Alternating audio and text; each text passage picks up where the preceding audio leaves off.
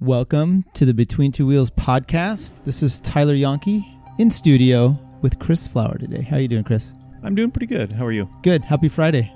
Yeah, it's a much needed Friday. Are you still riding your bike? I haven't ridden my bike in a week and a half. Not a single time? I thought you went out Wednesday to do a ride. I was going to, but I didn't. It was raining on Wednesday. I know, and you berated Kurt and I for not showing up. I didn't show up either. Oh, well, how do you know we didn't show up? Just guess. All right, well, Chris is in studio office. Kurt is not here, but we're going to go through a few things.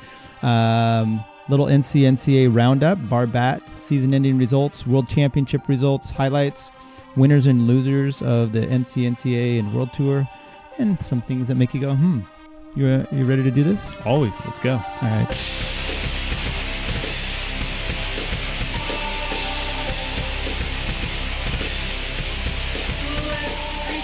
Back to bike riding real quick. Yeah.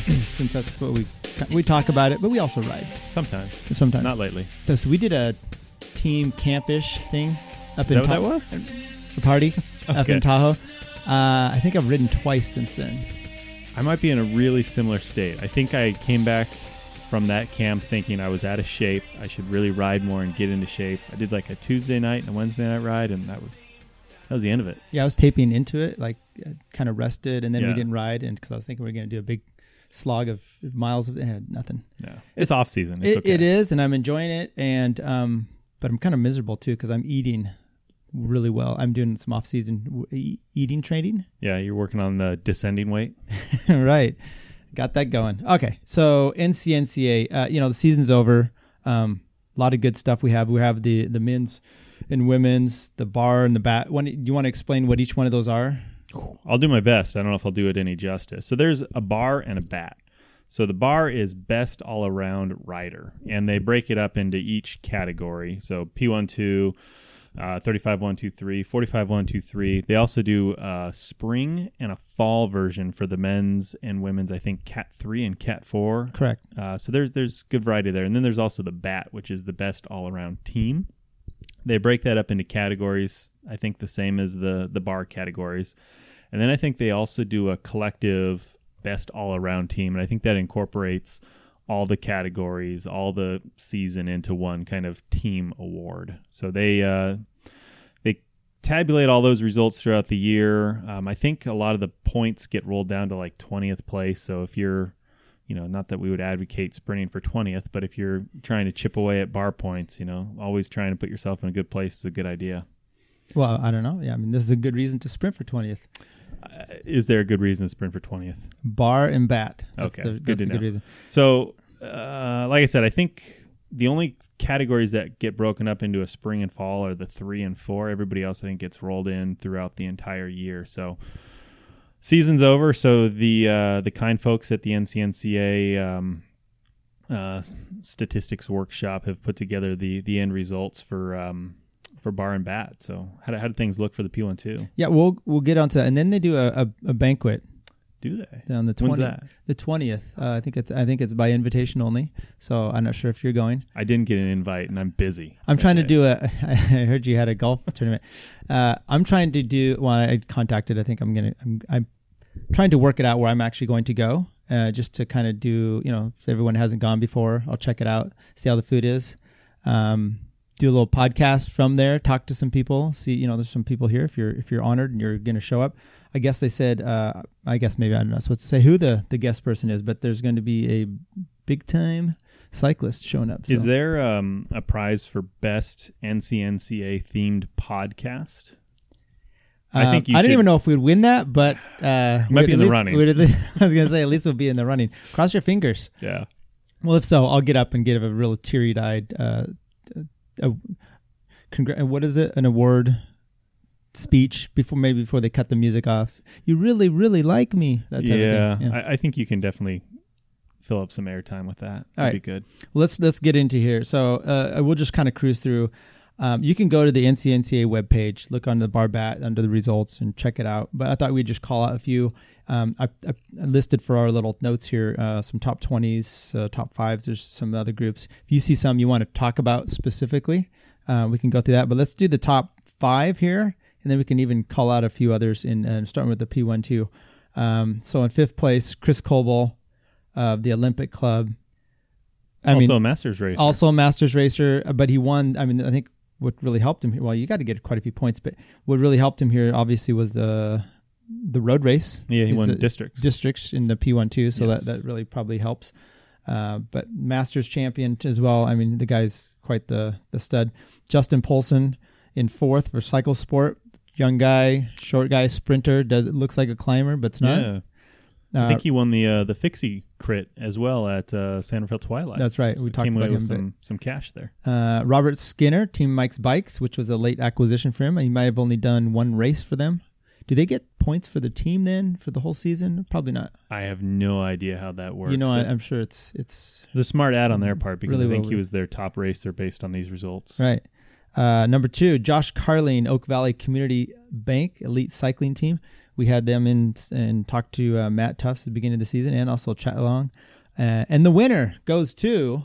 Jeff Linder with Taroon Elite. It looks like he had a pretty good winning margin there. 260 points to Josh's 224. So well done. Yeah, and you look at there, John Franz in 6th place, 1 point away from tying Chris Coble for 5th. About 9 points there for 4. Anyway, those other guys were a little closer. What could have been, huh? Any there in the top 20 that kind of grab your attention? I mean, like I see Chris Reichert at 14th. It seems like he just picks a few races, wins them, and then kind of doesn't do a full season in the NCNCA. Right. Yeah, and Stephen Vogel, 11th. He was the crit district champion. Right. He and Justin Thompson, also from Taroon Elite, down in 17th. They broke away early in that race and put on one heck of a show. So, yeah, and we'll see them probably. And Robert Terra, 13th. That's pretty good for him. He was consistently up there helping Josh. Matt Michael, who's a Masters racer but rides for Taroon. Well done for him. So check those out if you want. Matt Chetleong, 20th place. Way to pop in there. I think I was, from when I looked at the points, dead last. Nice. Well done. Yeah, 1 Lantern point. Rouge, is that what that is? Yeah, and I think you and Kurt were actually, and Stefan, I don't know about you, but I know Kurt and Stefan were above me. Hey. So you guys placed in there. Well done. Nice. Elite Threes we're looking at. Well, we've already talked about, I think, the spring results in a past show. So let's look at the summer, which I think looks like it's June through end of September. Well, just before you go, you can see Crichton Gruber and Jeff Scott. I don't know if Jeff even raced after the spring. No. And Crichton moved up to a 2, I believe. So a lot of the guys on that spring list, I believe, upgraded. Right. Yacht was on there. Stefan's on there. They all moved up. Yeah.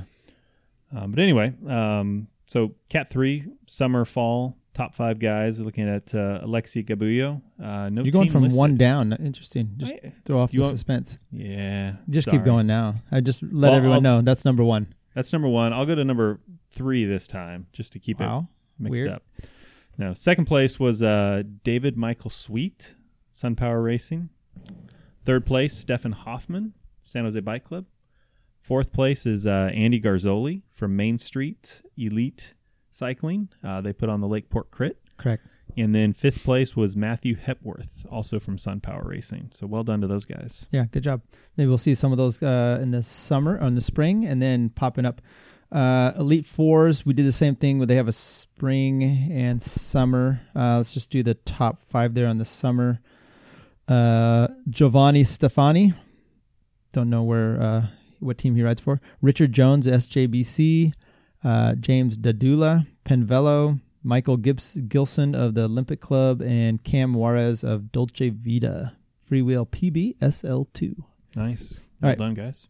Moving on, Masters. So this one was a little hard fought, and you'd mentioned, the top 2 are pretty interesting in here. Go ahead you want to do the top 5 there? Yeah, we can do the top 5. But again, I think this is a pretty hotly contested field overall. So I think this one rewards consistent racing. So fifth place was Jeremy Cottle with Touchstone Racing. Fourth place, David Allen with Mike's Bikes. Third place, Sam Benedict, also with Mike's Bikes. Second place, Chris Coble, Olympic Club. So he's well represented there in the Elite 1-2 and the 35 plus 1-2-3. And the bar winner for the year is David Grunman with Team Taroon Elite. Yeah, I'm not surprised, but I was actually surprised that Coble didn't win. But it's not a surprise that Grunman. I mean, he's good in his own right. solid. I added in Travis Retzer, our teammate, top 21 there. Hey, So good for him. nice. Kind of interesting though. I don't remember Sam Benedict too much previous, but I don't know if he's a new Masters. I think he's a younger guy, 35, Younger guy. 36. He has a good kick. And another one that came in, I think we're going to see him on your Josh Wood. It'd be interesting to see if he pokes his head a little bit more into the Masters fields coming up. Yeah, good sprinters. Right. So Cat 4, they have a summer and spring as well. We'll just rip off the top ones there. Fifth place, Matthew Brill, Cognition, Michael Dessa of Team Fremont, Shai Traster, no team, Cole Rasmussen of Red Peloton, and Greg Kennedy of Berkeley Bike Club. I'm not aware of any of those guys, but good for them getting up there in your points. And hopefully those guys will be moving up soon. Yeah. 45, 1, 2, 3 men. It's another strong field, and Yeah. a lot of really good racers in here. It looks like fifth place is Richard Nichols with Race for Research, I believe. Fourth place, Rick Reinhardt, a local guy, a regular on the Wednesday night race ride out And here. the state or / district champ for the 49 or above, whatever that is. Sure. It's above the whatever one I was in, 45 to 49, and he's Okay. above that. So So he's in the 50 to 54? is that what it is? I don't know. Their 5-year It break. sounds like the math works out. You sure they don't do like a 45 and a half? I mean, our lifespans are getting. It's Go true. ahead. But yeah, district champion, right? In the criterium. Right. So he's got a cool jersey to wear around town. Third place, Sean Smith, also with R4R. Second place, Chris Ott with Pete's Coffee. And number one on the list here is Jerome Nadal from Thirsty Bear. 311 points for Jerome. Second place was Chris Ott at 241. Third place was 213. So Jerome really distanced himself out quite well there, but he always does. I mean, with all the bar bat stuff, it's you get a crit rider, you could pretty much that gets the results. You're gonna take this. Definitely. Like I said, it rewards consistency. Some other names on here that kind of jump out would be 12th place, Jason Graffath from Thirsty Bear. He came in and talked to us at the start of the year and talked about his team. A couple other local guys, Chris Baker from Touchstone, Scotty Fonseca from Audi at 7th. So a lot of good names on 17, there. Scott Giles, who's a district champ in the 45-49. I guess we just determined. Yeah, road race, right? Crit. Oh, okay. Former road race national champion, I think 2015. Yeah. So impressive for And him. I think he won the Chico road race. Yeah, 35 plus. he can He can just race well. time trial. What else do we have here? The spring, summer 45s Masters. Michael Dessa won that in Team Fremont. John Sullivan in second. Bob Gorman in third. And the last one for the men's, the 55 1, 2, 3, 4. Wow, go through there. Joe Foster won that for Thirsty Bear. Somewhat of a tight race with Matthew Tethrick of Team Hammer Nutrition and Tim Davis in third with Cycle Sport. Anybody catch your interest there? Kevin Metcalf, Larry Nolan, 8th, 10th, and 8th respectively. Yeah, it was. I think we talked to Larry at the Chico We did. Criterium. So good to Evidently, see him he down has some the list. national championship stripes. Yeah, I think that's noticed kind of them. part of their team name there as well. They're the California national champions, so they got a couple guys in the top That's 10 why we there. can't go on that in ours. All right, let's go to the women. Strong racing field for the P12s. Yeah, And, definitely. Got some points going there. This is a pretty impressive one for us. Let's start with fifth place. You want to do those? Yeah, so again, if you looked at the race results throughout the year, the top 5 were always right there. I think you probably same see ones. these 5 in the top 5 almost every time. Fifth place was Casey Myers from Chico Cycling. Fourth place is Marissa Axel from JL Velo Cycling. Third place, Melanie Wong. No team listed, but I believe she's with Mike's Bikes and did some guest riding with Point S Racing at some of the bigger races. Colorado. Second place is Hannah Mugu with DNA Cycling. And first place is Ellie Velez. No team listed, but I know she also did Colorado with So did Hannah. Amy D Foundation. Yeah. Yes. Yeah. I don't know if Hannah was with Amy D, but I mean, at least those 3 were all out there guest riding. Correct. Yeah. 235 points to 223 to 190. So those, and then the next one's 124. But I mean, those 3 were always in the mix and made it for really good racing throughout the year. And Eleanor, we ride with her on Wednesdays. Her and her dad, and she's pretty strong. Incredibly strong. It's been good to see. She works with, or she had at least with Matt Chat. Yeah. What do we have here? Women's summer. Summer. You want to do those as well? Top three at least. Yeah, we can do top five. We've got fifth place, Christina Davis, San Jose Bike Club. Looks like Kate John-Nickel from San Jose Bike Club in fourth. Ariel Little from Sun Power Racing in third. Eleanor Weisman from She Spoke Racing in second. And Haley Nielsen, also from She Spoke Racing, in first. Okay. Women's 4 summer. There was only 5, maybe at least I only put 5 in here. Rebecca Bermudez, She Spoke. Emily Weiss, no team. Ariana Pasquarella, no team. Fnu Novita, no team. Madeline Franchetti, She Spoke. And then we'll just do the last one here with the women. Women's 35, 1, 2, 3. Jennifer, let's start with 5th. Meredith Stowe Christie, Thirsty Bear. I don't know, Thirsty Bear had a women's team? Yeah. Jennifer Wong, Thirsty Bear. Sarah Leipert, Cycle Sport. Amy Moore, She Spoke. And Ivy Wang, JL Bello. I do remember that now when Graffath came in and talked about women's teams and that they trained together, but right. They didn't allow them to travel together because I'm just kidding.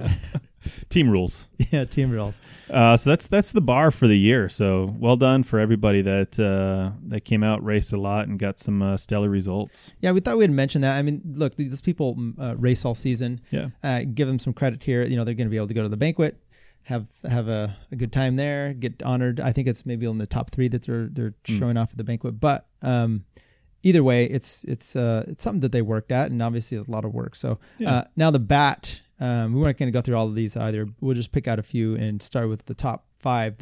I think for P12 we should start at top 17. Okay. I mean, I think that's the most relevant. A little disappointing that top 17 we have. That's Data Driven Athlete at 28, 3 points away from Touchstone Racing, 31 points. I mean, right there. Right, was that one race Kurt sat up? Must have been, yeah. 3 points. Oh, buddy. So you race for 20th. You race for 20th, Chris. You get to surpass Touchstone Racing. Close. Anyway, top 5.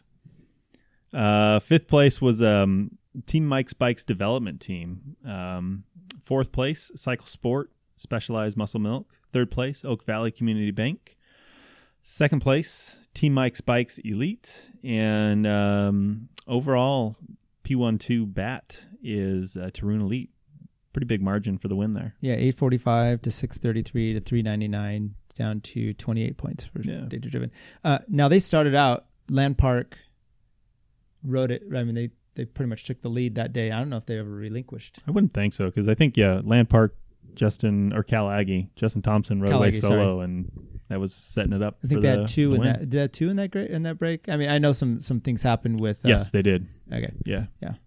Anyway, it was a great season by them, especially Jeff Linder. Obviously, he wins the bar. And the team wins the bat. It's pretty impressive. Matt Michael's in there. I mean, they have some other good riders, obviously. Grunman, right? Obviously helped them a lot because he took the 35. That's really impressive. How's their women's team? Do they have one? I haven't read them so. I didn't see their names pop up yet. Right. So, you want to go? Any other ones in there interesting? I mean, some of these teams that are the midway, they're like masters teams. So this is the P12. Okay, so the Elite 3. I think there might be, I don't know, this might be a little controversial to bring up, but looking at the numbers, it seems like there might be some tabulation errors because Chris Coble alone has 148 points in the P12. Well, does it correspond over like that? It must, right? I don't know. I mean, unless he was riding by himself on a couple of those days. We got 28 points? Hey. I'm just saying, Chris Coble alone has 148 points, but his team only has 65? How does that work? Because he's on the team, so they should have at least his amount of points, right? Right. So maybe it's not. I don't know. I don't know. These seem pretty unofficial at this point. Uh-oh. Well, these were as of 9/24, so maybe we're still working them out. Anyway, Elite 3 team, Penn Velo in 3rd, Sun Power in 2nd, and TMB Development in 1st place. So that's pretty impressive. They were up there in the top with the P12s. Yeah. The 4s, somewhat similar. TMB Development in 3rd, Dolce Vita in 2nd, Sun Power in 1st. I feel like in the next field here, Masters 35, 1, 2, 3, I feel like Data Driven Athlete performed much better. That's kind of our our sweet spot for racing. We pulled in 8th place. Right. Not too shabby. No. I mean, we were 156 points. nipping at the heels of Mike's Bikes, who took the win at 919 points. So I think if we had sprinted for 20th a few more times there, Right. we've been right in it. Right. Well, I know Scott Cox left that team mid-season, so I hope they lose his points. I think they get him while you're at it. You're on that team. All right. A little disappointing. So 5th on that in the 35-123, Thirsty Bear with 313 points. 4th is Tarun Elite with 470 points. 3rd is Touchstone Racing with 510 points.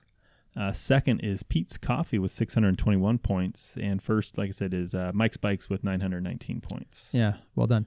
On the 35 Cap 4, there's no surprise the winner on this one, but CBRE gets 3rd. SunPower in 2nd, and then Revs. I know with the win, Team Revs race presented by Kinetic Cycles, 180 points. They had a lot of like podium sweeps and multiple guys in the podium in those categories quite often. They did, yeah. Well done. 45 123s. We could go 5 on that. Cortex 5th, Touchstone in 4th, Pete's in 3rd, Thirsty Bear in 2nd, and R4R Make a Wish won that going away. Look at I haven't seen that's them. a big win. Yeah, 1,119 points. And I did chatted with Scott Bromstead on their team, and I'm going to try to find a time to sit down and talk to him fully for a podcast. I mean, they won that. They deserve to have some recognition that way. And good guy anyway. It would be good to talk to him about just racing in general. Did you do any 45 races this year? Yeah, I did. Other than districts? I want to say I did, but every time we were doing things, it was, crits. A lot of times I went 35 just to make sure I was racing with you guys. Gotcha. Okay. So I really sacrificed my chances. Yeah, I mean, I think you alone could have eked out 1,120 points. I could have got one of those numbers. Yeah, definitely. Yeah. How about 45 Cat 4s? Sure. We've got 5th place, Victory Velo. 4th place, Team Fremont. 3rd place, Revs.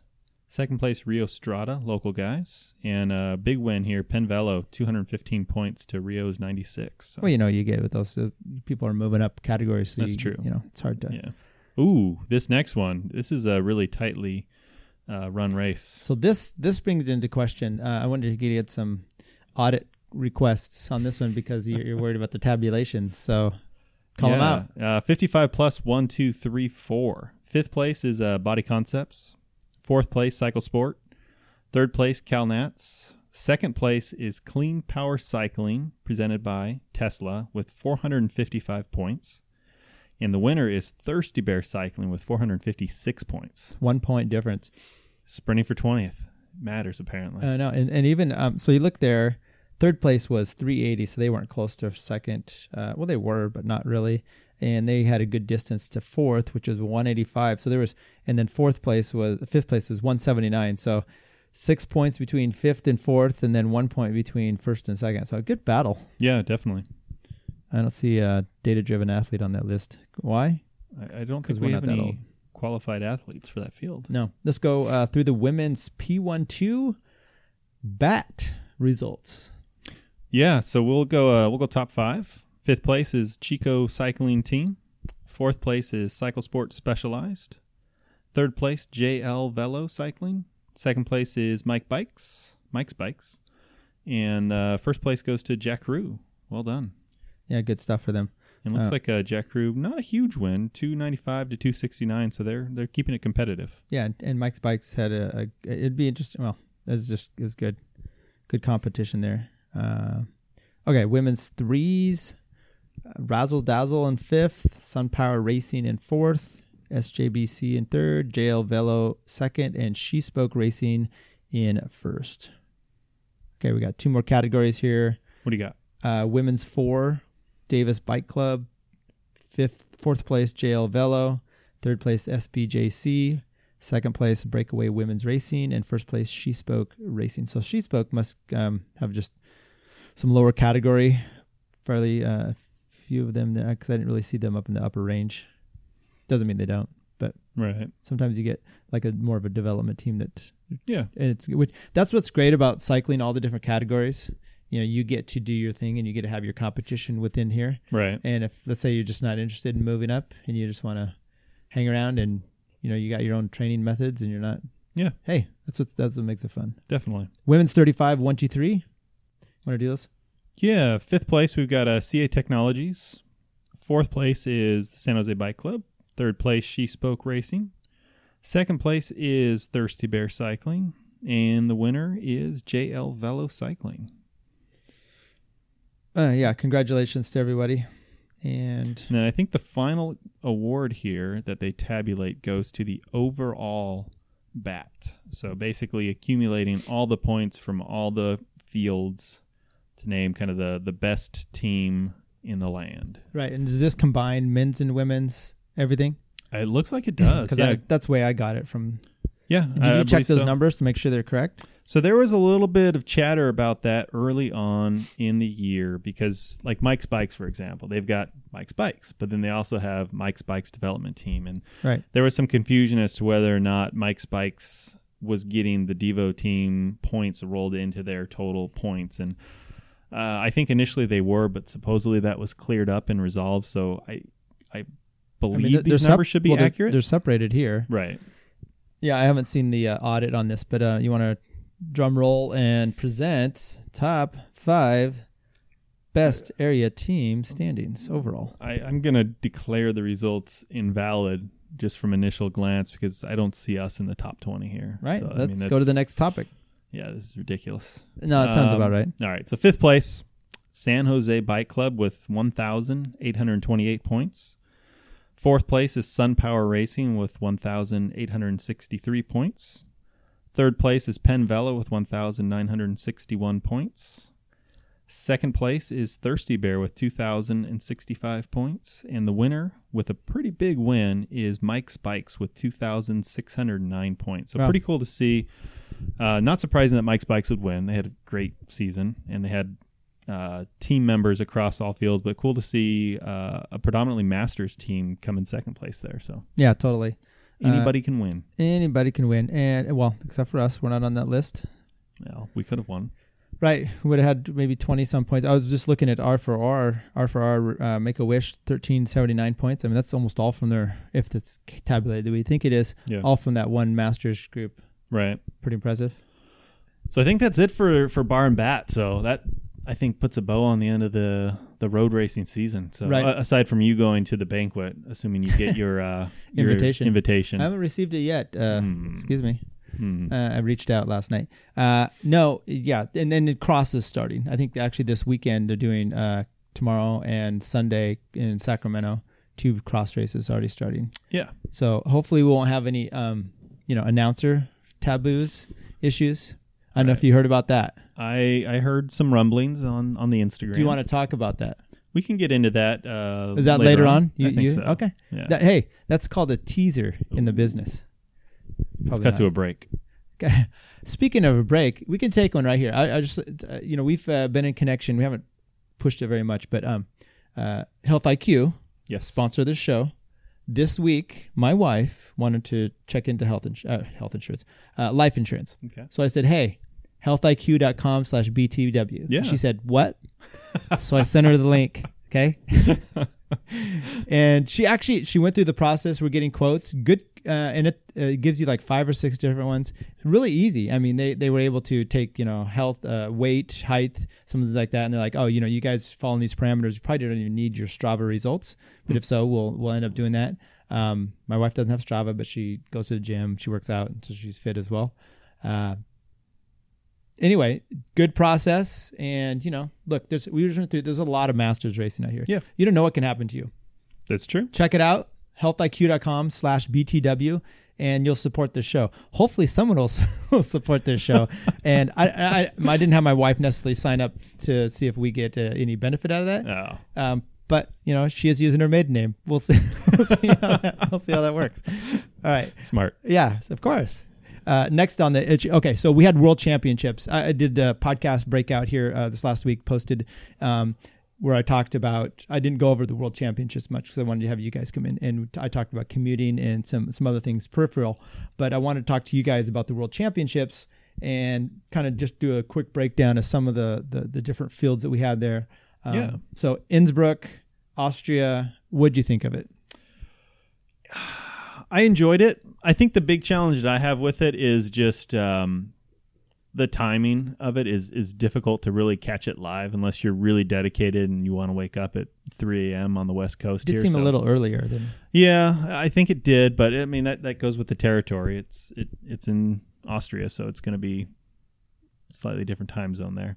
But other than that, I mean, it was a really cool event. I always enjoy Worlds. It's a good way to end the season, and it's good, exciting racing. It's interesting to see the race strategies played out, not from a trade team perspective, but from a country-based perspective. Just kind of see guys who rarely race together come together and try to put a plan together. So it's interesting to see it's different. So many little interesting dynamics that you just talked about there, because you have guys, some of those smaller countries that may not have U.S. for Right. example. Who are they going to support, right? So you were saying, it looked like Sepp Kuss was helping Roglic at one point. Why not? Yeah. But then you have the Italians who I think they go full into this, so they're on the front doing the work. I mean, it's a failure if you're not going to win, right? Right. And they didn't win. Yeah. So and it's tough too, because if you are, like, say you're going into the last climb, and this is just a totally hypothetical situation, you're going into it with 7 guys and 3 of them are from your same country. It's not the same as the trade team, where the trade team's going to work for one guy. Ideally, the country will work for one guy, but there's a little bit of selfishness in there where it's like, well, maybe I can not go all out for so-and-so, and if I've got some legs at the end, I can win. I mean, it's a big deal to win a world championship, and I could see some guys maybe losing a little bit of that dedication to the team leader as they're coming into the finish. Right, because all season long you're not still with that team. Right. And it depends. Like if you're with I'm just going to use the Italians as an example, because getting selected is tough for them. Yeah. So you may not do that with an Italian team if you're on that, because you're going to risk your selection possibly the next year. Right. But if you're just a little bit smaller, maybe Dutch, which you still have some chances, maybe you do that because that guy's not on your team. You're not going to be hearing about it all year. Screw it, Yeah, that's true. All right, so we had started the week off. First of all, Innsbruck was gorgeous to see, and I kind of liked it. It reminded me last year of the Norway, where you have a little smaller town. It's not these big ugly roads, and cool little area to look at there. So have the team time trial, we have time trials, and then we have road races. So I saw like the women, the juniors, they started in rain, but other than that, I saw good weather for the most of the time there. Yeah, it was definitely sunny skies. It was probably a welcome change for everybody. So, yeah. Last team time trial, I think, that they're doing, at least as of this format with the trade teams. That's my understanding. As a matter of fact, I was under the impression last year was the end, but obviously not. And I heard that there's some idea from the UCI to roll out a mixed gender relay format moving forward. I don't know anything about it beyond glancing at a headline, so it looks like there'll be some type of team time trial in the future, but just relay. a totally different format. Are they going to pass the baton? I have no idea. I can't wait to see. Water bottle. I think they have to pass the water bottle. This is going to be ugly. Yeah. It's bad enough in the Olympics, like track and field, where they're dropping the baton. Right. But yeah, water bottle. That'd be interesting. Maybe it's like throw. I don't think you can throw it. That's not allowed. I don't know, something.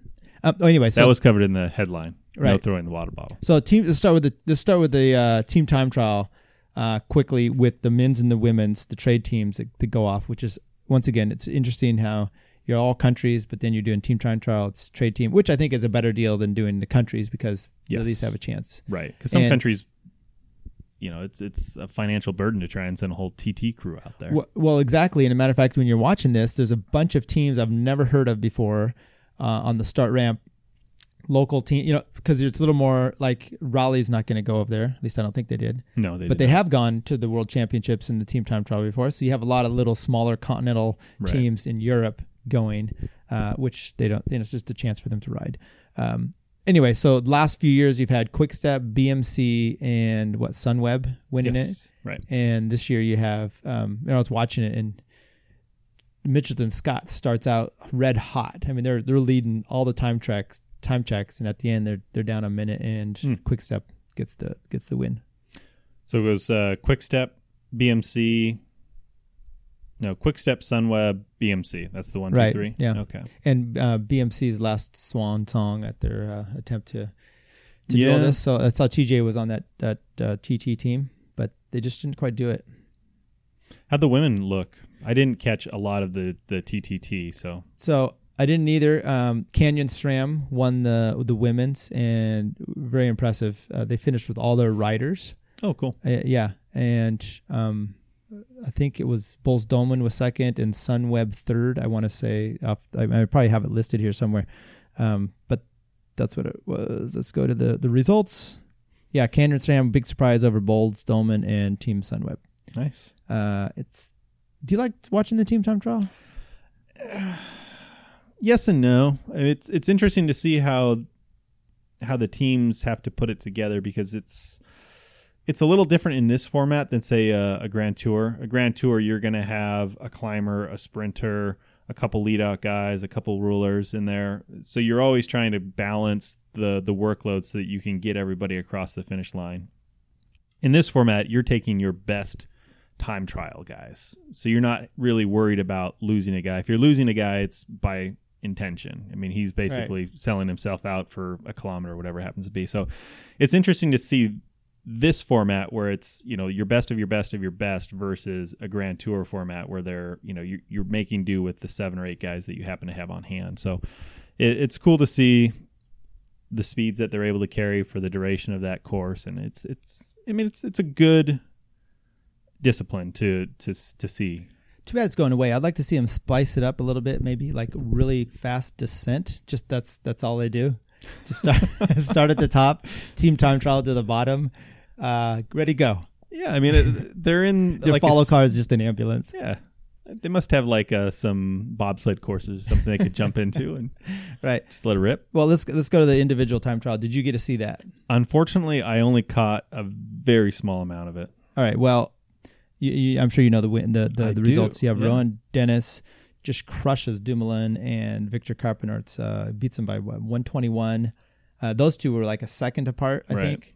And I did make a note here that I did not see. I think it was Campenarts a few years ago had not Match.com, but he was making a request for dates on his shirt. What jersey didn't he have that? He did, yeah. It was like I forget. You date me. Yeah, it's very odd. He got a date and it didn't work out so well. So anyway, Rowan Dennis, very impressive. He's had a good year with individual time trials. Women, Vanavik van Vleuten, and her Dutch teammates, they also go 2, 3, and 6. But USA were 5th, 7th, and 10th with Lee Thomas, Amber Neben, and Taylor Wiles. So three in the top 10, pretty solid as well. Yeah, and I think Van Vleuten is a repeat champion. Yes. Yeah, I think she had a pretty dominant win in this one as well. I don't know the time gaps, but she crushed it. Yeah, as you would expect. Any U23 and we could just talk about some real quick over here. Some things that stood out to me were on the juniors and the U23 stuff. The Belgian Remco Evenepoel doubles up with a time trial and the gold road race. Pretty impressive for the juniors. Juniors, okay, right? Yeah. Also heard he just signed with Quick Step. So he's going to actually kind of forgo the U23 route and just go straight there. We'll see what happens with him. I don't know if they're in the news with transfer market losing Gaviria. You brought that. Right. And I guess they're having some sponsor troubles, but. Yeah, I think it's a financial thing where if they can lose Gaviria and pick up a junior for free, I guess it works in their benefit. But I went through the stats on this guy, which were, if you go to like procyclingstats.com, it's ridiculous. 44 victories in 2018. 44 races in 2018. 31 of them victories. He's had 5 second places, 1 third, and then all the results were in the top 5, except for 5, a 40th, an 114th, an HD, I don't know what that is, 11th, and a DNF. And I think it was his last like 30 races, or 28 races straight, he won. It's impressive. Yeah, it's not like he's just doing, Lampard crits. I mean, he's over there in Europe riding well, so very impressive. Another quick one there from the juniors, Laura Steger of Austria. That was her hometown. So she won in her hometown. Yeah, pretty cool there. And I think she was the junior, right? Correct. I think I read that was like her second or third actual road race. So I think she comes from a cross background. Okay. So obviously not she's her riding second bike. Well, she did have jean shorts on. I don't know if that looked like it was all new to her. But yeah, I mean, for that result in your hometown, that's impressive. In the In the U23 on the TT side, Michael Berg from Action Racing, repeat champion. Oh, is he with Action? Yeah. Okay. So I knew his name sounded familiar, and I knew he repeated. Last night, he tried to take on the hour record. Okay. Why? Came up about 800 meters short of Wiggins' mark, Oh. and set the, I think he's Danish. We'll say he is. Set the national record for that. So to come up only 800 meters short, being as young as he is, I think he's got a good shot to take that on in the near future. Right. That's, well, a double champion. I mean, U23 is no small feat. I mean, No. you've got Nilsson in there. I don't know if he did. I think he did the time trial. He did, and McNulty. Yeah. So those guys didn't have their day, but, U23. Right. Any other U23 juniors, women's, TT, ITT that you want to talk about before we just jump right into the road race? No. Okay. Road race. Did you see both of those for the elite men and elite women? No. All right. This is going to be exciting. So I saw the last, like I said, 40K of the men's, and I saw maybe the last 5K of the women's. Well, then you've got it. Yeah. I did notice the course was interesting. I think this is the reason that Sagan did not win. It wasn't a pure circuit. All of them, last 3 years that he's won have been circuits. Yeah. I think Abu Dhabi was. I know Hamilton or Richmond was, and last year was. This one was like a point to point with little loops in at the end. So, I mean, you get a circuit, he's going to win. Oh, I also said he was too fat. I think it may have been the weight issue more so than the lack of a total circuit race, because it was predominantly a circuit race with like a 5K spinoff at the end. So maybe it was that. Well, that spinoff at the end. No, the first 100K was like a point to point. But that's how Richmond was as well. I didn't pay attention. Okay, they are all like that, where they kind of start at one place and they ride 50 miles of high fives to get to the circuits, and then they start racing. There was a climb in there, and there was the interesting. And the reason I was even looking at this was I was watching the end of the women's race, won by Anna van der Breggen. For the Netherlands, and I'd be interested to see how they handle that really steep section. Yeah. They didn't do that. They skipped that part. Oh, okay. So they came into town, they did a loop Yeah. with that climb, and then finished. Whereas the men came in, did I think 2, and then up that steep 28% crap that was just hellish. The finishing climb, you mean? Yeah. So Anna van der Breggen wins that. Amanda Spratt of Australia in second. Tatiana Guderzo of Italy in third. Top American was Ruth Winder in 10th place. And I think, I was watching the last bit of that, and up that final climb, Corn Rivera is still there in the front mix. It was pretty impressive. She was hanging on, and I guess she had been off in the break most of the day too. Yeah. So really good riding by her. Now, if I recall, Van der Breggen, she pretty much soloed away from quite a ways out. Right. And just held off everybody. Right. Yeah, for a 340 win. Do you have all the results there in front of you? I had the top 10. Where'd Van Vleuten finish? She was 7th. And she finished with a broken knee. She had crashed early on and still was able to gut it out and put in that result. So that's impressive. 7 minutes back, though. I mean, come on. Yeah. What are you going to do? That is impressive. Now, I saw the headline for that, and it made me queasy, so I didn't click on it. Broken knee. Explain more. Is that like dislocated kneecap? Sure. I have no idea. Okay. You didn't look at it either. I saw the headline. I was like, that's impressive. Either way, something broken. Right. I mean, more than just your heart and your aspirations. If I get tired, I quit. So right. And Ruth Winder, just a hint there. That's a teaser. She might be somewhere soon on the 20th. I wouldn't know. I'm not invited. Right. Any other American finishers in there? I thought Katie Hall, I think, was 21st. She did pretty well, I thought. Yeah, and time wise, she was right there in that mix of. She was in that group of finishers. Yeah, that was right there. So 21st, 7 minutes back. Yeah, impressive. It was. Yeah. All right, let's go to the men. So, I mean, look, that one was. I think to me, the thing that stands out is a few things. Who the winner was. Well, the top 3. We had been conversing the night or two before on text. Yes. And you had been watching like more of the younger U23 road races. And you said, hey, I don't think it's enough of a climb to really shake out. It's going to be a pure climber's course. Now, what I hadn't looked at closely enough was that no one else was going up that super steep section. Or riding as long, apparently, and doing as many laps. 256K, right. Makes a difference. But this is a great selection of the top 10 here of stage race riders, one-day rider. I mean, it's climby guys, but I mean, you got Michael Valgren in 7th, who made a valiant effort there at the end. He's not a GC guy, right? But anyway, I thought it was really impressive. You want to go through what you thought and maybe some of the results here? Yeah, so like I said, I caught maybe the last 40K or so. I tried to wake up early to catch it live, and it was a situation of really kind of falling asleep and waking up and falling asleep and waking up and kind of catching bits and pieces. So when I started watching, there was a break of 5 away. I think Rob Britton from Rally was up there. Rob Britton from Canada was up there.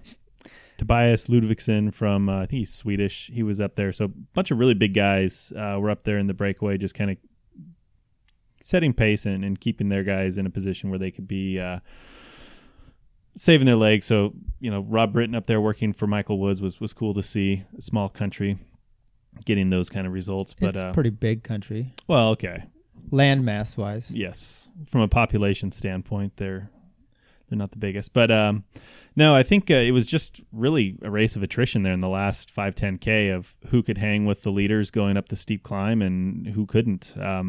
So really it came down to the top 3 guys getting over together. They had dropped Johnny Moscon going over the top. And I think, with what footage I could see, Dumoulin was bridging across over the top, didn't get in contact over the top, was able to connect on the descent. And then just, I think he was just too roasted to even contend the sprint there. Yeah, he really had to close that down because they were working, and Mike Woods had said, so the top 3 were Mike Woods, Robin Bardet, and Alejandro Valverde, and Woods said they all communicated and were committed. And you can see that up until like the last 800 meters when they stuck Valverde into it. So guys that I was expecting to do well just did not. So I thought Kwiatkowski was going to do really well. He came off, I think, with a lap and a half to go. He just blew up. Alaphilippe, I think we had talked about him being a really good contender. He got dropped in the steep component of the climb. So it's interesting to see how some of that shook out. Both Yates brothers just got blasted out the back. I think Alaphilippe here was 8th, and I think he got distance right before the super steep stuff. Right. Like the climb before. Anyway, right I in think that. Bardet put in a big attack that gapped him off. Right. And then the killer one, which was really impressive, was Mike Woods, the last, I want to say, kilometer up that climb, just went to the front, dumped out Gianni Moscon, right, and distanced Dumoulin. Dumoulin was still fighting his way through there, and then it was just those 3. Really impressive. Matter of fact, I was watching a section. I rewatched some of it last night. They're going around this corner, and Moscon he starts almost like he's attacking. Yeah, and I think it's just, hey, what can I push to actually move? And he's up near the front, and then he kind of gets sliding around. They're doing this left-hand corner, and he goes over these ruts, and you can see his bike he's trying to move away. And as he's doing that, Woods attacks, and you could just tell his, sometimes your body, when you're already in a bad state, and then you're going over some really rough road where he had to literally move to the right, just kind of like did him in. I don't know if it was the weight of all his racist issues. No, I'm just kidding about that. No, just the too needed much. To find somebody to swing at, I guess. Right, yeah. But no, I know what you mean. And yeah, it was a really well-timed move on Woods' part. And it looked like he and Bardet were working really well together up the climb, and Valverde was just about to come off. So I think it had been a couple 100 meters longer. It may have been Bardet and Woods going to the line together. Right. And what are you going to do? I mean, Alejandro, I'm watching that and I go, the only thing that could help Bardet and Woods in this is this 256 kilometers. Right. But the problem is with Valverde, he's cagey and he has miles and miles in his legs year after year. He does so many races all season.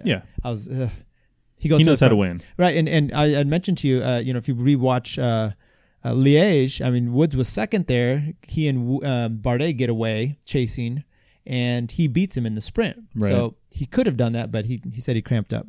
Good for Canada. Yeah, definitely. And Dumoulin did great to get across. A lot of people were calling for him just to go right through the trio and just hammer it home, but he was obviously done. I mean, you could see how burnt out he was after the time trial. So it was impressive to see him make that bridge, because I don't think he was in the middle of that group when they started the steep ascent. So he must have done some serious work to get up to them. He was. And matter of fact, when I was watching that, and they're mentioning it, Moscon's getting distance, and he's coming up. He's literally doing the page boy back and forth up that climb, but he comes. Look, I've been really impressed with him, and there's controversy in the fact that Valverde, with his past and that he's won, but those guys race all season, and I do like to see a world champion, a guy that represents this. I mean, what are you going to do there? So Thibaut Pinot, Rui Costa in 10th, Pinot in 9th. Julian Alaphilippe 8th, Michael Valgren, who had attacked and they thought maybe he was going to stay away, up in 7th, Roman Kreuziger in 6th, Gianni Moscon, Dumoulin, Woods, Bardet, and Alejandro Valverde, as we mentioned. So I didn't know a lot about the course beforehand, other than little bits and pieces that I caught. And then when, who is it that put in the big attack there? Valgren? Yeah. I thought maybe he had a shot, and then they hit that climb, and it was like, what are you thinking? I mean, I guess you're just racing to animate the race, but goodness. Well, yeah. And look, they hadn't gone over it yet that day, so that's true. He's hoping, right? Hey, you never know. Yeah, but I mean, that was I don't an know imposing if he would have got climb. 7th if he hadn't have done that. That's true. That's true. All right, so some winners and losers for you. Well, who was the top American in that race? It was I think it was Brooke Walter at like 68th or something 63rd. 63rd. 14 minutes back, not terrible. No, I mean he's a good rider, but who are they pulling? We didn't have a chance, I guess, this year, right? Yeah, I think unfortunately, I was kind of hoping to see. I'm not sure what the plan was from the team's perspective, but I thought this course may have suited Kuss better than his results would suggest. Right. I would like to see what he could do up that steep climb at the finish, because that seems to be kind of his game. Right. So I'd say it goes back to your first initial comment of the 256 kilometers. This kid's new. He just came off of the Vuelta. Matter of fact, I think it was a cycling podcast was talking to him midway through, and he's like, oh man, those first 11 days felt great. And then I think the last bit of that tour just wrecked him, Yeah, which you would expect. A big undertaking. Right. I mean, that's the most he's ever ridden in a time. So, but some winners and losers, a world tour and Northern California. Oh boy, hang on. Let me get to my notes here. Well, your notes are not really indicative of. They're particularly relevant for Worlds, for the World Championship. I said Mike Woods, great result, and just good to see him make that next step in terms of his kind of racing career progression. This is a bigger result, I think, than he's had on like Wollonga Hill or something. So it was really cool to see. Also in the Woods train of thought there, Tiger Woods. Right. I'm not sure if you caught the PGA Tour Championship, but good to see him get a win in first time in 5-6 years. So yeah, is it good? It was impressive. You were happy about that? I wasn't so much happy. I'm not a huge fan. It was just cool to see because the sport needs him in it, and it was cool to see the fan base turn out for him. The 18th green was just a total circus. I mean, there were people everywhere. It was cool. So great comment. And what does cycling have to do to get that? I mean, is it Sagan? He just came out with his book, and his book is not going to help. I can't imagine that's going to bring people out. It's just I think Woods has that panache and star power that Sagan is on his way. But if you think about how many years Tiger Woods was the guy, I mean, a decade or more. So Sagan's got to keep at it, and it's hard to say if he's got that it thing that Woods has or that Lance had. So I mean, winning's great, but in the USA, I mean, people don't really care about the World Championship. They care about the Tour, and so they need somebody that's of California. Exactly. Well, I was thinking of like Dubai. There you go. But yeah, they need somebody that's going to be a big, dominant, in-your-face stage racer. And right now, I don't think we have Tour of that. Guangxi. That's coming up. That's 2 weeks out. Don't forget. I know. No, I agree, and it's tough because I mean, the winner is Alejandro Valverde, and he's getting on this top step. It looks like Jim Furyk took his hat off. I mean, I'm like, oh, he's going bald. Sweet. Looks like Tiger Woods took his hat off. Oh, I haven't noticed that yet. Yeah. So, I don't know what you do with cycling. We had that. I mentioned it in the last one, but you had sent me that article, that long ass article that Neil Rogers wrote about the demise or whatever of USA cycling. just cycling in general. Besides the World Tour stuff, what are you gonna? I don't know what you're gonna do. You know what? Maybe it's gonna be Floyd Landis and his new team. We can talk about that in a little bit as well. My winners are going to be. I haven't really thought about this much. Oh boy! But I'd like to say Ruth Winder. Okay. Top American there. The women do well in cycling, time trialing. They always seem to get there. So she's had actually a good season. The Giro, I think she won a stage there, I want to say, or had the Megla Rosa for a while. Top 10 at the World Championships. Pretty impressive. As far as NorCal goes, I'm going to give it to Linder and his Tarun team. Okay. I don't know about losers. Losers, I'd say the U.S. men. There you go. I don't know if I have a loser. I didn't know that there was. Oh boy, I really goofed Italy? This up. Boy, I'll have to come back, hit Kurt up for his winners and losers, and I'll get back to you with a loser here. Kurt is the loser for that. Okay, I'll take that. How about we do? You want to do some things that make you go I'll come. We can do that, and then hopefully by then I'll come up with something for an adequate loser. So. Okay.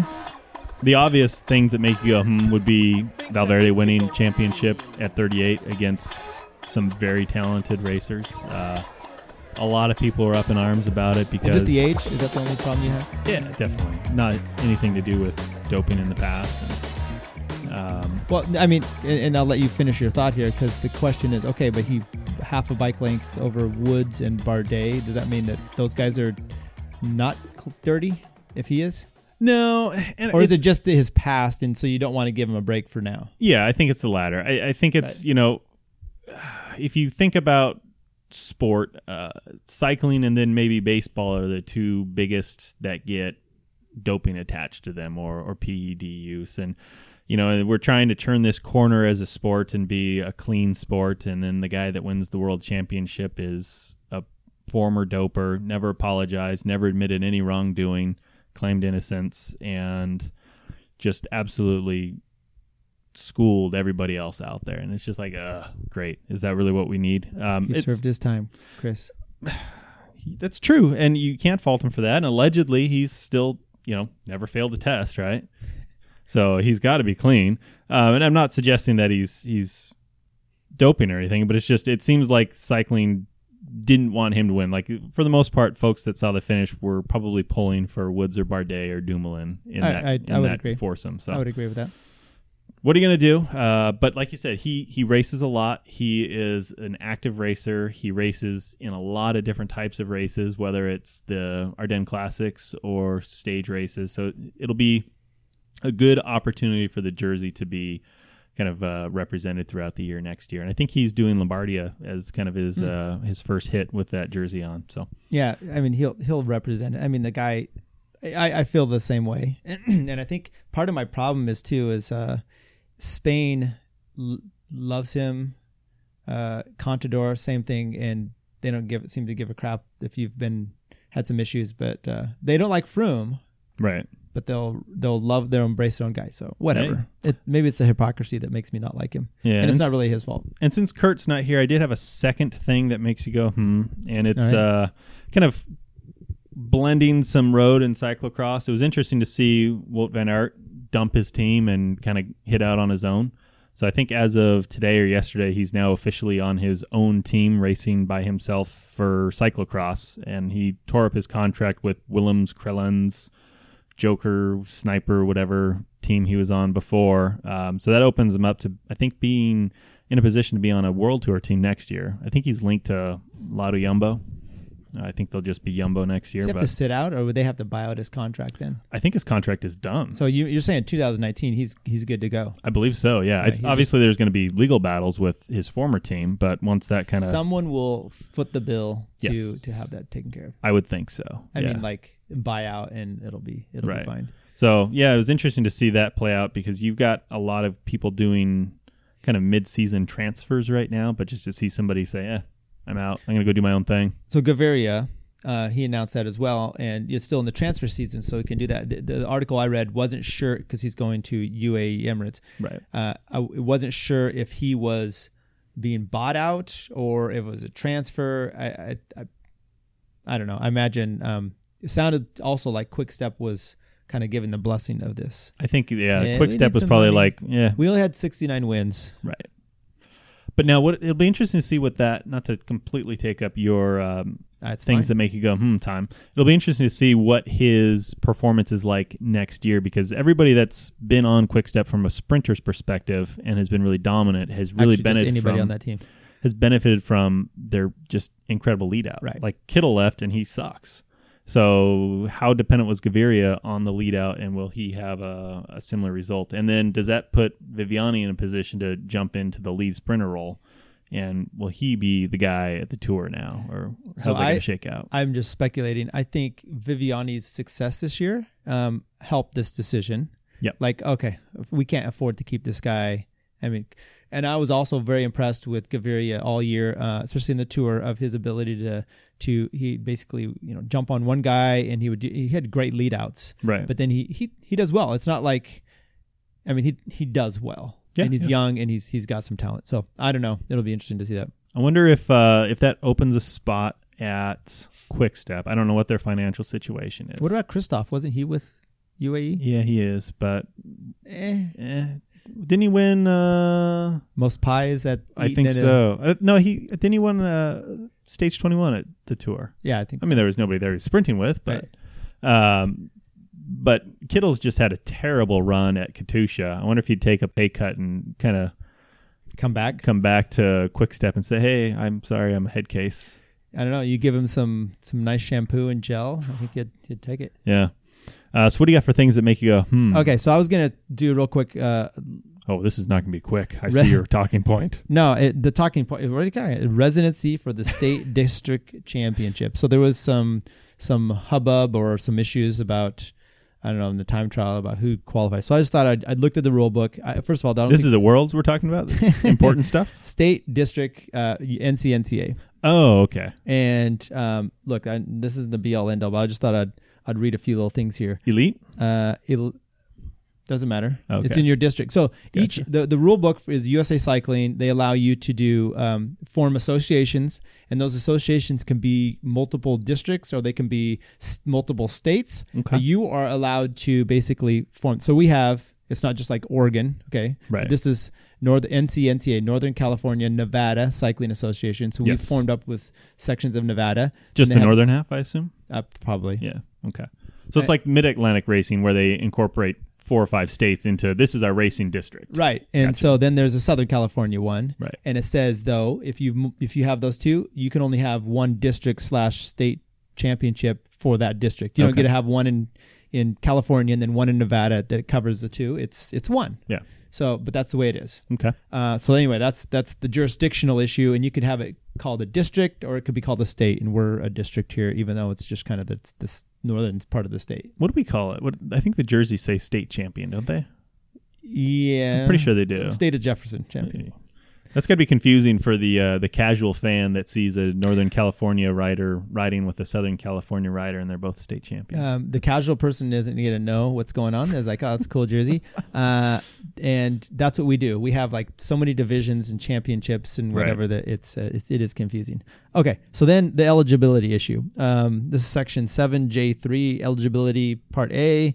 To be eligible for a state championship jersey, and once again, state could be district, or medal, a rider must hold a current USA Cycling annual license and reside in the state as shown on his license. Now, is that the state in which they're planning to compete, or do they just have to live in the state in which their license is attached? USA Cycling annual license and reside in the state as shown on his license. Okay. So if you move out mid-season, are you required to get a new license? I think that jurisdiction holds you on that license until the next year. I would agree with that because it's an annual license, but I think it's unclear as to whether or not I can go and win the Washington State Championship. If my license says I'm in California and I live in California, it doesn't say in that rule that I can't go win in Washington. Well, it does. It says you must hold a current because you've got to show your license in that state. It doesn't say competing in that state, though. It just says you have to live in the license as shown on your state. Right. Why can't I win a championship outside of my state? Well, does your license say California or Washington? It says California. Well, then you can't go outside your state. Why? Because that state can only give you a championship for the district to which you are licensed in? I interpret the rule differently. Well, let's go back up here to local associations may offer state championships for specific categories and or events that are not being offered as a national championship. Local associations may offer different combinations of categories found at the, however, okay, that's not the one I'm looking at.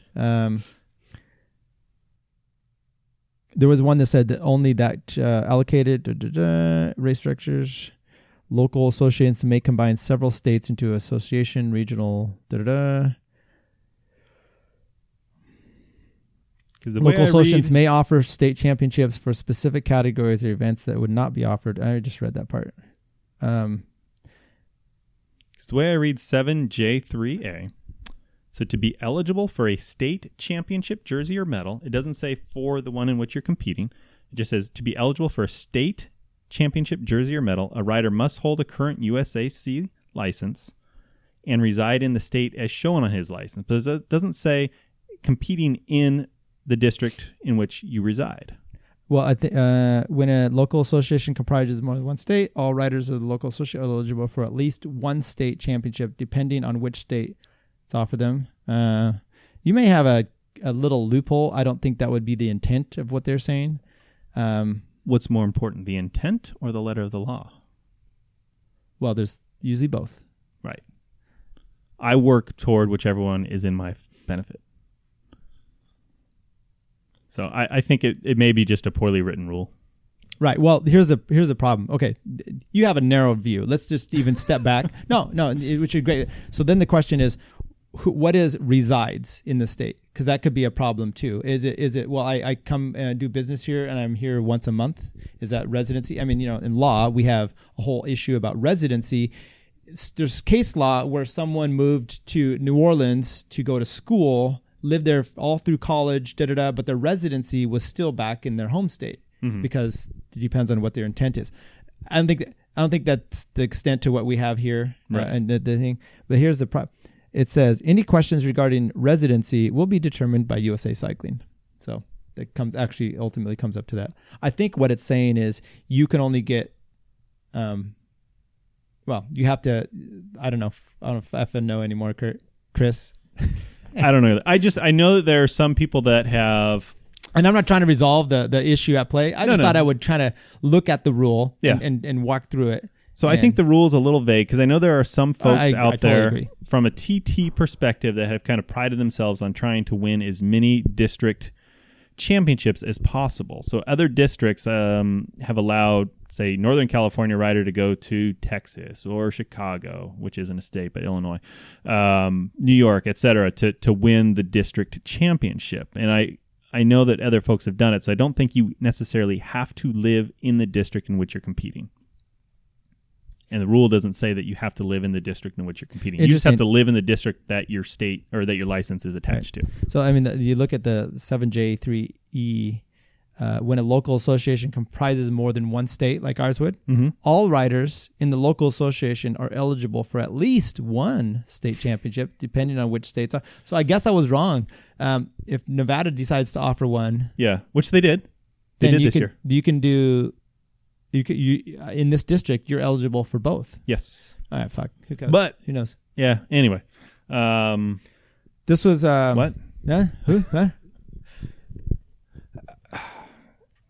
I think this was the most riveting part for Kurt. I think he'll be disappointed to have not been able to participate in this discussion. I mean, he could participate. We can maybe he'll send me an audio file and we'll just throw it in. I think he will. Insert Kurt here. And we're done. That was stupid. No, that was good. I think that came up actually as a big, well, again, these are all relative terms. That was a big hubbub 2-3 years ago with the Pescadero Elite Road Race where the race director there said all other district riders need not apply. Well, they showed up. Guys showed up from Southern California. Yeah. And then he's like, you can't race. And I think they had actually paid. Yes, they did. And they said, so sucks. My understanding from that, and look, maybe I can get some clarification at this banquet. Ooh. Is that they said, okay, you're eligible to participate. It'd be like core states back when US used to do at Philly, everyone race, but we're going to take the top one that's actually in the district that's eligible, what they consider eligibility for that district. Makes sense. Which I'm perfectly fine for. They should just put a little dot on their helmet so you know which guy not to race against. That would be good, yeah. All right, well, anything else in that one? I mean, I'm not passing judgment on the whole situation. It just looks, as you can see, that there needs to be some clarification. Does there? No, not really. Okay. Last thing that makes you go, is, at least for me, is, and get your comment on this. Please. Came out in the news this week that Floyd Landis is starting a Continental team. Do you know if it's Continental Pro or a Conti team? Wait for it. Let me go a little bit further just to clear this out. So he got his settlement. You can move. He got his settlement from Lance Armstrong federal case. I think it was around $5 million. He said after paying attorneys, love you attorneys, he gets like $750,000. But of that $750,000, he's invited anybody that donated to his previous defense fund to get a refund. So that $750 might drop a little. Oh crap! So but he sounds like he's still starting a team no matter what. Yes. I mean, I think Floyd's of Leadville has been doing okay. They're into like cycling products, right? Like I think nutritional drinks and oils and I don't know, CBD oil. You checked any of that out? Nope. All right. But anyway, to answer your question, I don't think it's Pro Conti. I think it's just Conti because I think Pro Conti has additional financial. The bank guarantee might be the $750. Yes. What? And the bank guarantee for Pro Conti might be almost $750. Yeah, I mean you got to hit minimum wages, and the minimum wages aren't that small, so it must be a Conti team, and I think Silber, which is he's taking over Silber Racing from Canada. Okay. They'll still stay in Canada, a Canadian-based team. He's the primary sponsor. I guess he's got a buddy from his historical racing days, I think on Mercury or something. Gord Fraser? Yeah. Well, that's who used to run Silber. So he's going to stay on and continue to run the team. And it'll be interesting to see how that develops. It's a great move.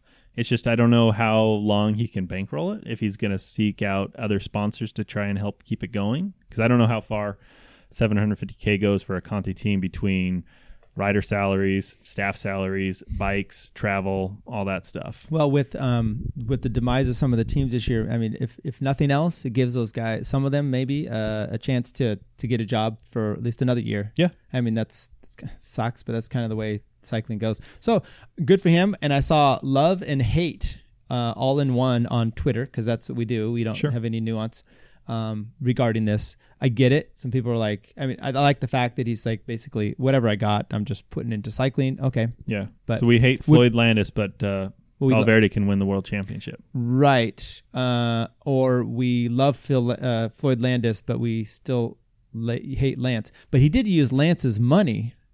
That's true. So is Lance technically funding a Conti team? Notice indirectly? I don't know. I don't know if it was willingly.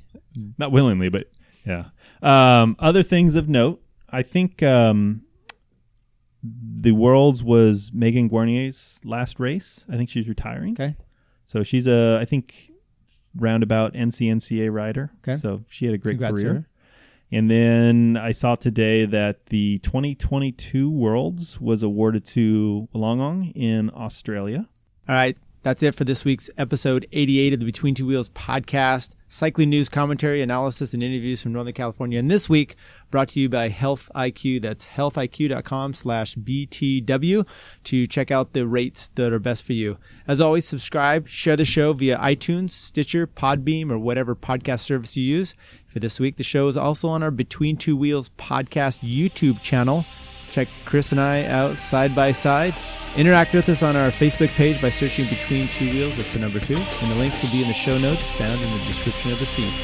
Take care.